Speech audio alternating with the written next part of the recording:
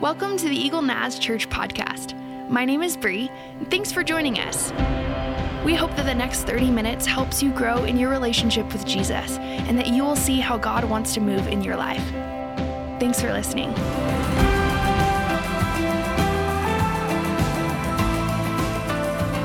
We just started this brand new series called It's Personal, and I'm really loving it. It's about Zacchaeus last week. With Zacchaeus, we learned that in this encounter with Jesus, before it's done, Jesus knows his name. Isn't it nice to have somebody know your name? And Jesus knows his need. That's what we get to camp on today. And then he understands his past. That's what we talk about next week. Anybody just thankful that Jesus can redeem our past? Yeah, thank you, Kevin. Whoa. And he knows our potential.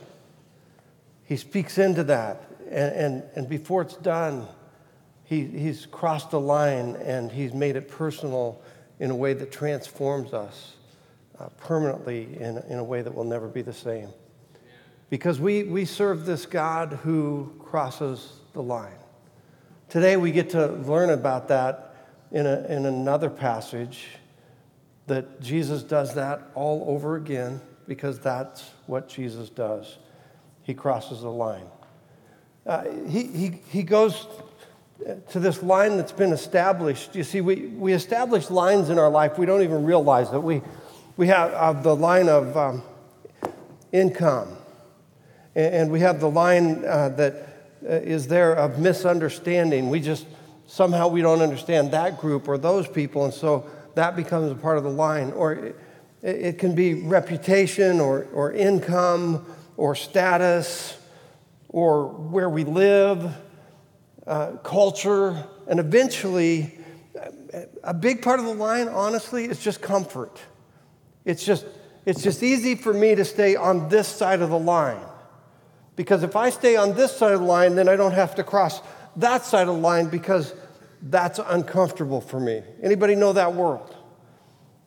And it can be so easy to just stay here. But the problem is, if love doesn't cross the line, needs aren't met, and people don't know that Jesus is personal to them, and they never find the healing power that's offered when love steps over the line. So we get to be challenged today. Jesus is in his home city, Scripture calls it. It's not hometown of Nazareth, but this is Capernaum. It's where all his public ministry is. He starts out healing a guy on the Sabbath, and that ticks the religious leaders off because they can't believe, who would heal somebody on the Sabbath? That's against the rules. And then as it goes further, Jesus is found to be meeting with tax collectors. In Jesus' day, tax collectors weren't the favorite people to hang out with, but today they're our favorite, aren't they? And so Matthew is writing his text today, and he says there was a guy named Matthew, a tax collector, but he doesn't put his name in, and he says, and Jesus came to his house, and there were many sinners there. Lots of people who were across the line, and that guy was one of them, that guy at the booth. And Jesus invited him in. He crossed the line, and the scripture, if you go to the original language, says, and he rose up. It's like he rose up to new life when Jesus talked to him, and he got out of the old life he was in when Jesus crossed the line, and he crossed the line. And then, there's this moment where Jesus talks about lasting, meaningful, impactful change and doing something brand new. Anybody remember the 70s? Hash jeans and star jeans and big hair and frog glasses. Those were the days. And they were so cool, those jeans. And everybody thought they were doing something brand new when they were wearing those. Melody and I went into a store here a few weeks ago. She wanted a cardigan because she gets cold even in the summer with the air conditioning. And look what's on display is the right-hand screen. I couldn't believe it. I took pictures, and she's going, what are you taking pictures of that? And I go, that's nothing new. We had hash and star jeans and big hair and frog glasses. And Jesus, the Pharisees thought they were doing a new thing and that they were up on what was going on and they were meeting the needs of their world. But Jesus says, you're not doing anything new. And they're criticizing him. They say, your disciples don't even fast like they're supposed to. And Jesus began to tell them a series of stories. And he says, you don't combine a wedding and a funeral. Weddings are for fun, and funerals are for what you guys do. And then he said, it's like a patch of clothing. And he said, you could take a new piece of cloth and put it on an old piece of clothing, and when you did, it would just make the whole worse than it was in the beginning because it would never work. And Jesus goes further, and he says, you think you're making things new, but he said it would be like taking goat skin, and it's already been used to put wine in, and it's over the years become brittle, and as it was fermented, it hardened, and the wine was good wine, but then that wine was gone, and you put new wine in, and it doesn't have the flexibility of the new goat skin, and there's going to be an explosion. And Jesus says, if you keep trying to do things the way you used to always do them, it'll never work because you have to do something absolutely brand new, and that something is you're going to have to cross the line. You're going to have to love people that you're not used to loving, and you're going to get the opportunity to spend time that you haven't spent with, and rules are going to be less important than relationship because love is going to cross the line. In fact, it's not just going to cross it, it's going to jump over it with joy. Amen? And so today, Jesus is on the way to the synagogue in that area, and Peter's house is right here, and you could throw a stone to the synagogue easily, even if you had a bad baseball arm like me, and the Sea of Galilee is right there, and he's interrupted by a guy named Jairus, who's absolutely desperate with his need. Because the way love crosses the line is by meeting our needs. Let's look at the passage. It's found in Luke chapter 9, beginning with verse 18. Let's stand if we would. And now, the reason I went through that background that I just described with all the stories about the patch and the mourning and the funeral and the wedding and the wine is because it starts out this way in verse 18. While he was saying these things. You see, Jesus is going to live out those things that he's just talked about. While he was saying these things to them, behold, a ruler came in and knelt before him, saying, my daughter has just died. Any dads in the house? Any dads with daughters in the house? If there's something you never want to hear your own mouth say, it's that your little girl has just passed away. It turns your blood cold to even think about the statement. But come and lay your hand on her, and she will live.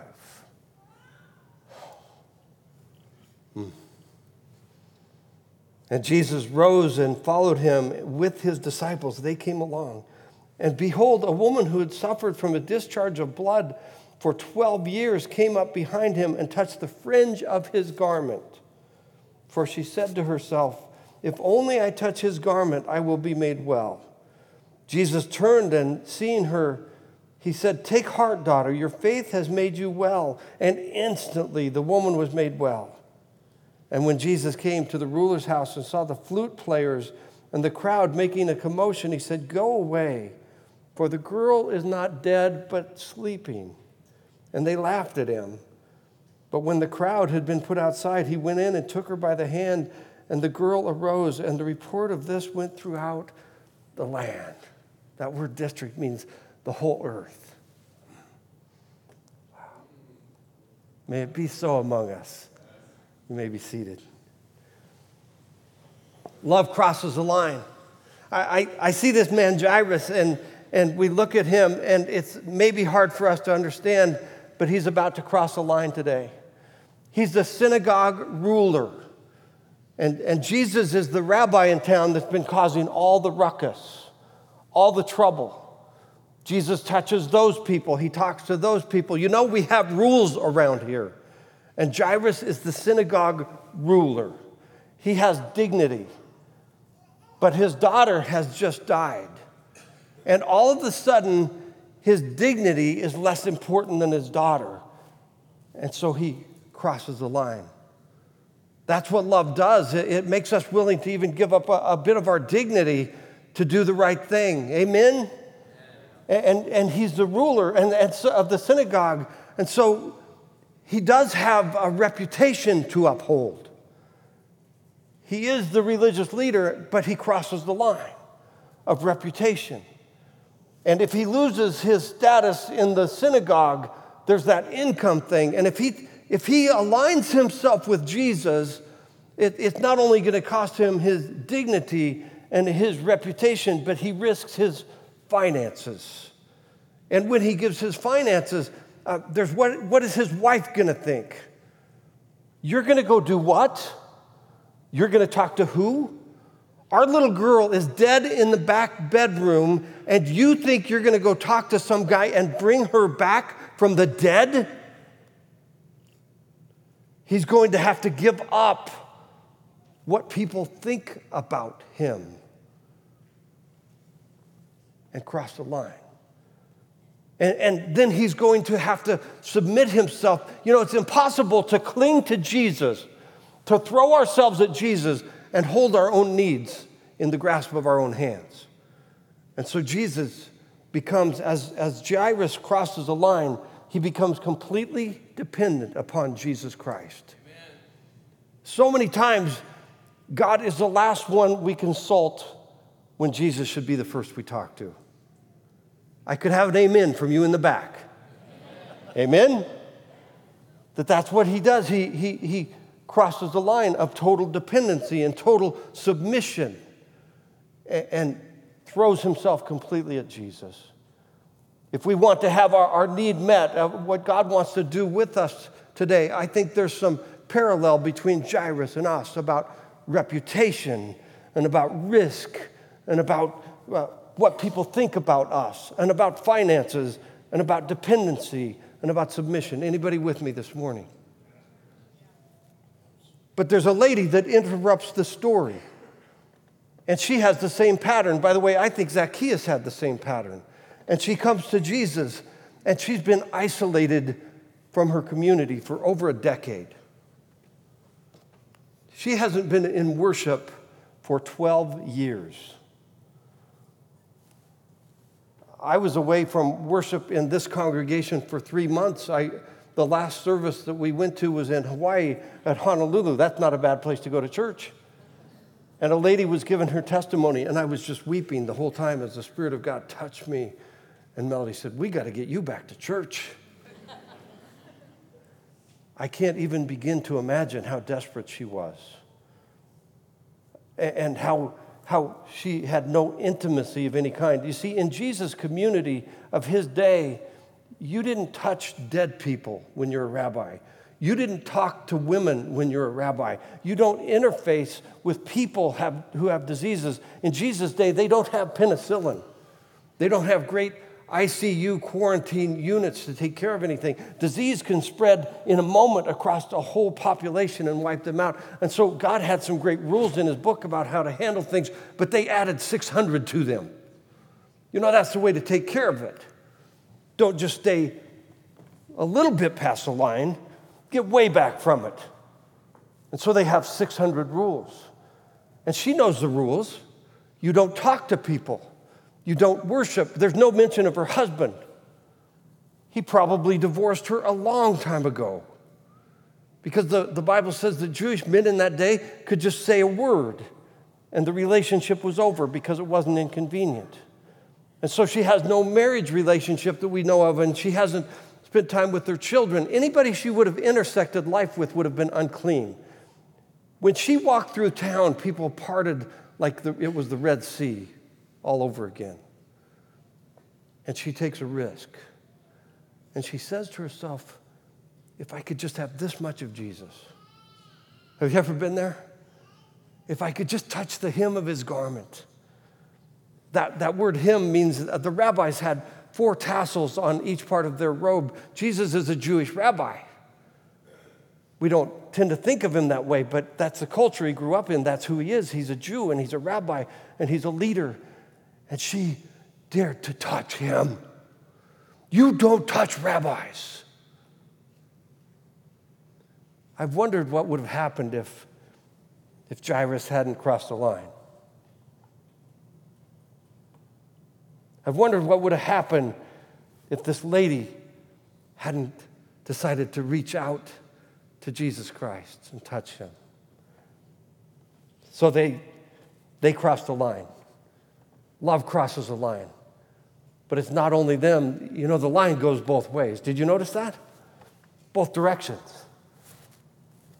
And they cross over, but guess what? Somebody else crosses over. Anybody know who it is? Jesus crosses over. I love the way Jesus crosses the line. You don't touch those kind of people. You don't talk to those kind of people. You don't interface with those kind of people. And Jesus just blows it out of the water. And he reaches down and he speaks to her. And he doesn't say to her, lady.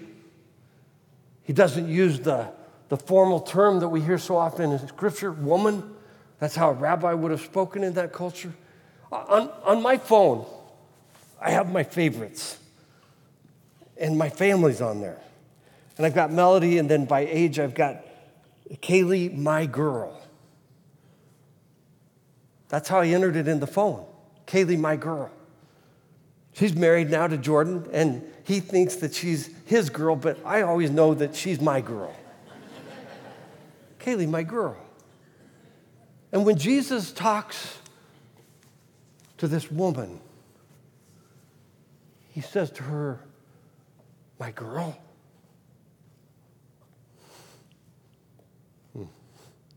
My daughter, your faith has healed you. Sozo. It's like salvation and physical touch. We come to Jesus with our need and our prescription, and he does way different and way better than we ever think. She just wants a physical touch, and God takes care of it all. You know, we look at Jesus and think, yeah, that was easy for him. Jesus, you know, it just must have been simple to cross the cultural barrier and the expectations of people barrier. When he goes into the house where Jairus' daughter is, there's a huge commotion, and they're playing flutes, and they're mourning, and they're crying. The little girl's dead in the back room. And Jesus says, she is not dead, she's sleeping. You know, it takes a lot of courage to step out of your situation and say, I'm not going to agree with everybody who says that divorce just has to happen because it has to happen because it's dead anyway. Jesus speaks life into it. That alcoholic that just can't seem to stop the drink, or that porn problem, or that whatever it is, and people say, they'll never change. Jesus says, they're not dead. There's hope. There's health. In fact, you may have walked in here today and you're carrying with you some need, and you go, it's dead anyway, why try? Can I just tell you, there's life on the other side of the line. You may be the only person that is praying into a life-death situation. Don't you give up. God loves to bring things back to life that were once dead. He crosses the line. Again, we think it's all comfortable for Jesus, but the Scripture doesn't tell me that. The Scripture doesn't tell me that crosses are comfortable. You see, Jesus is 100% human and 100% God.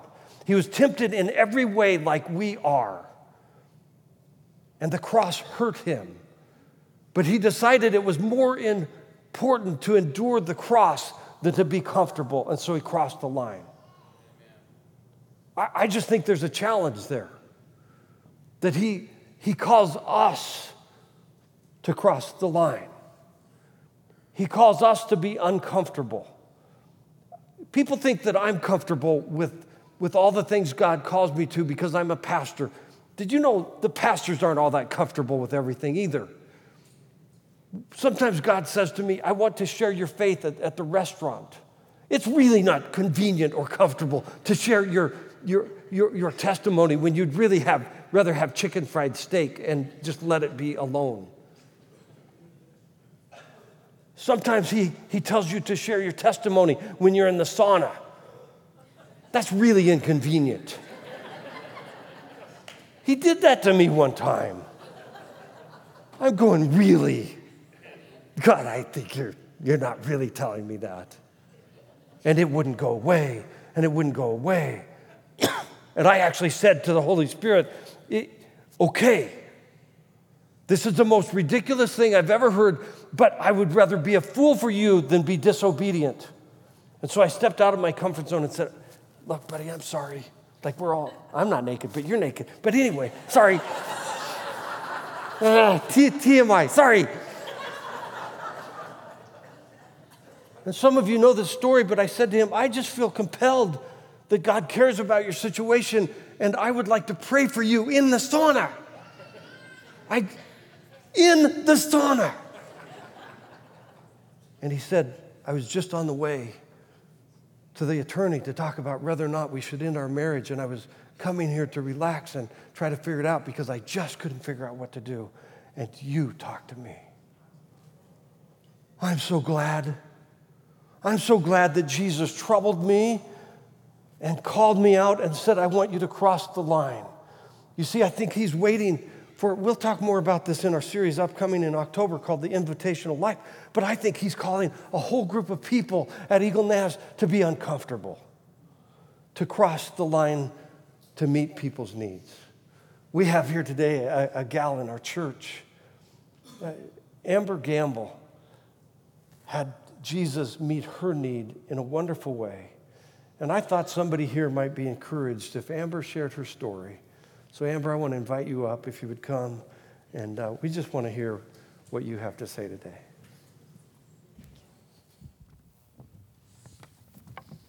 Good morning.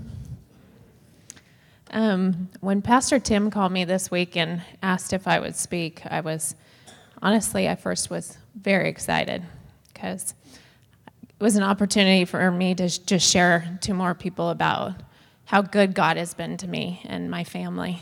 But then he also said, oh, by the way, it's this Sunday. And that was Wednesday. So I was expecting to be behind a video camera where you could edit and make things look a little bit prettier. Or if I screwed up and said something wrong, they could just delete that. So anyway, I went home that night and I shared with my family. We were sitting around the dinner table and my 9-year-old sweet little daughter came running around the table and she said, don't worry, Mom. There'll just be a lot of people and they can't laugh at you all at one time. So needless to say, that really didn't help my speaking nerves at all. But it wasn't until I opened up the Bible verse that Pastor Tim had sent me that I realized just how perfect God had orchestrated for me to come and speak to you guys today. God had placed a memory verse on my heart literally a year ago. And it's basically the same scriptures that he spoke on today, but I want to share exactly that until I kind of give you a little back history of my life the past year.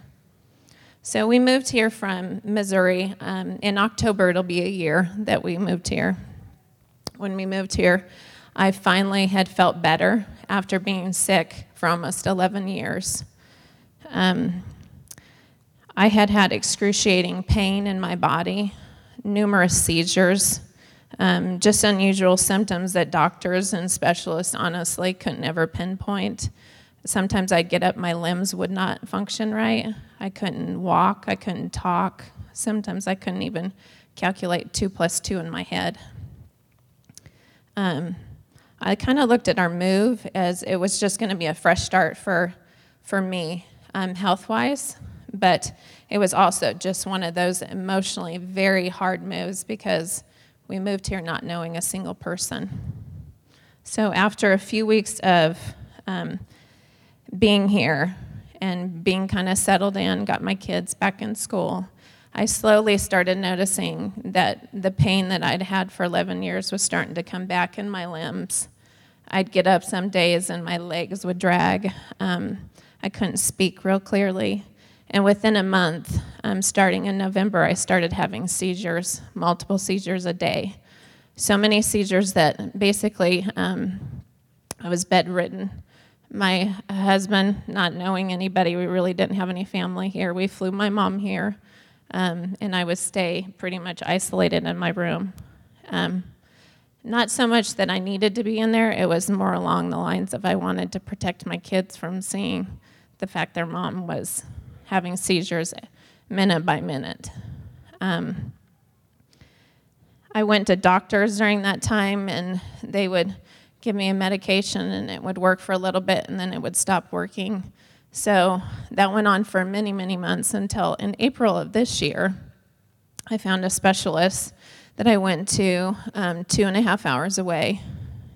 And I had been to numerous specialists within that 11-year span of being sick. And he said, "Don't worry, I just think you've been to the wrong doctor. I can help you." And in the back of my mind, I'm thinking, "You probably can, but we'll try it again." So he hooked me up to IVs for about 4 to 5 hours and sent me on my way, my trek back home with my husband and my youngest daughter in the back seat. And within 5 minutes of being in that car, I started having seizures. For those 2.5 hours, I had so many seizures that my husband quit counting at 35. During this difficult time of just moving and transition, we met two of the sweetest people at this church, Chuck and Lisa, and also Doug and Amber, basically just reached out to our family. I really honestly couldn't really interact with them. My husband and my 2 kids were coming to this church, but I really couldn't attend at all.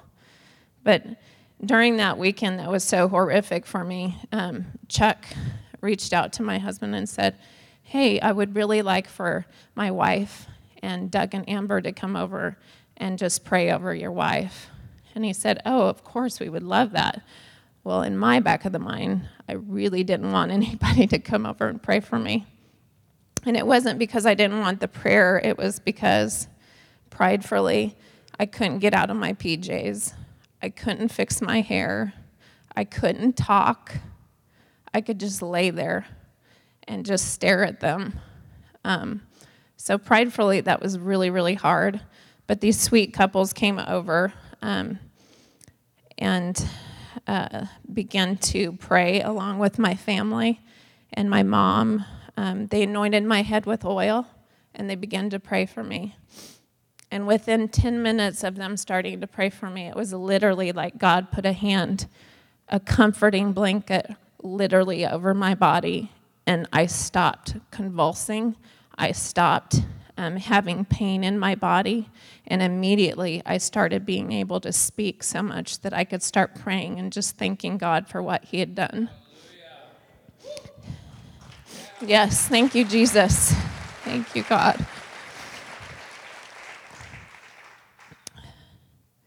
I think it was funny when everybody left that night. I think we were all kind of in shock and awe of what God had done. You hear all the time about people being prayed in the Bible, but sometimes you don't hear it literally, somebody now being healed. So I think it was, for me, it was more along the lines, I'm healed, I get to get up. And in motherly fashion, I walked over to the kitchen sink and I started doing dishes rather than, oh yes, I'm healed. My family, it seemed like the next little bit, just kept, every morning they would say, "Hey Mom, are you okay? Are you sure you don't need to go lay down?" My husband would repeatedly say, "Are you sure you're all right? Maybe we should go back home. Maybe we shouldn't be hiking. Maybe we shouldn't go on a bike ride." And I kept saying, you know what? God has completely healed me, and I'm going to stand on that and believe that. Yeah. Exactly.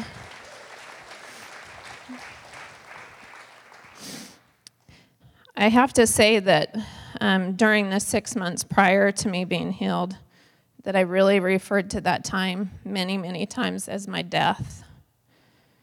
Death because I knew that God could heal me, but honestly, after 11 years of praying and continually seeking him and not really seeing any results, I just thought, you know what? Maybe God doesn't want me to. Maybe he just wants me to live like this, and I guess I need to be okay with that. And death because I was lonely and completely isolated in a new state that I knew absolutely nobody. Death because I missed my family and friends during this difficult time. And in fact, the weekend that everyone came over and laid hands on me and prayed for me, I honestly told my husband, I'm ready to die. I'm ready for God to take me.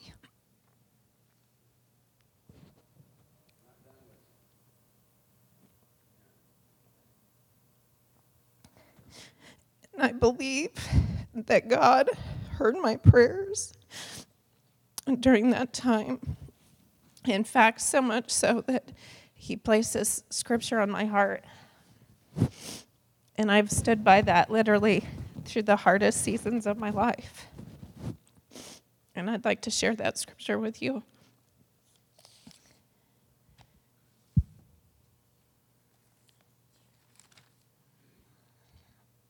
Then he took the child by the hand and said to her, Talitha cum.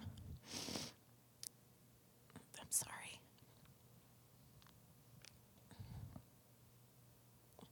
And immediately the girl got up and she walked.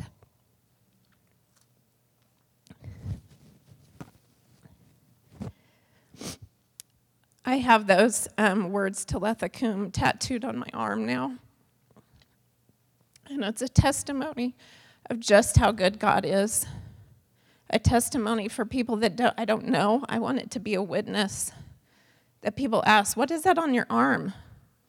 And that I can declare that Jesus completely healed me, and he's a God that will touch your need and reach down and grab you in the circumstances that you're in. Our God is so good, and I'm so very thankful, and thank you for letting me share today.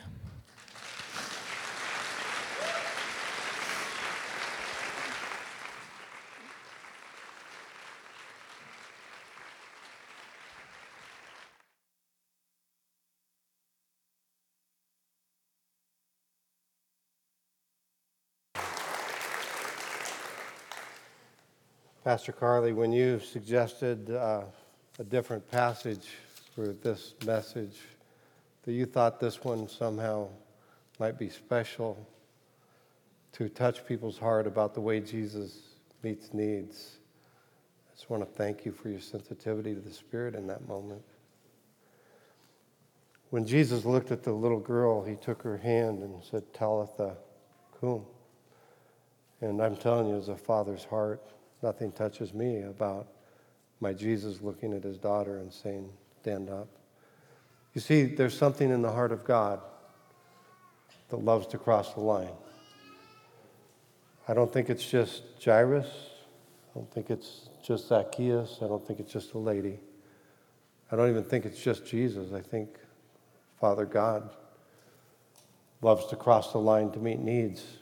In John 3:16, it says, for God so loved the world that he gave his one and only Son, that whosoever believes in him would not perish, but have what?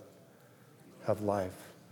He is the ultimate needs-meeting God. And sometimes I think it was more difficult for God to cross the line than even for us to cross the line, because he gave his only Son.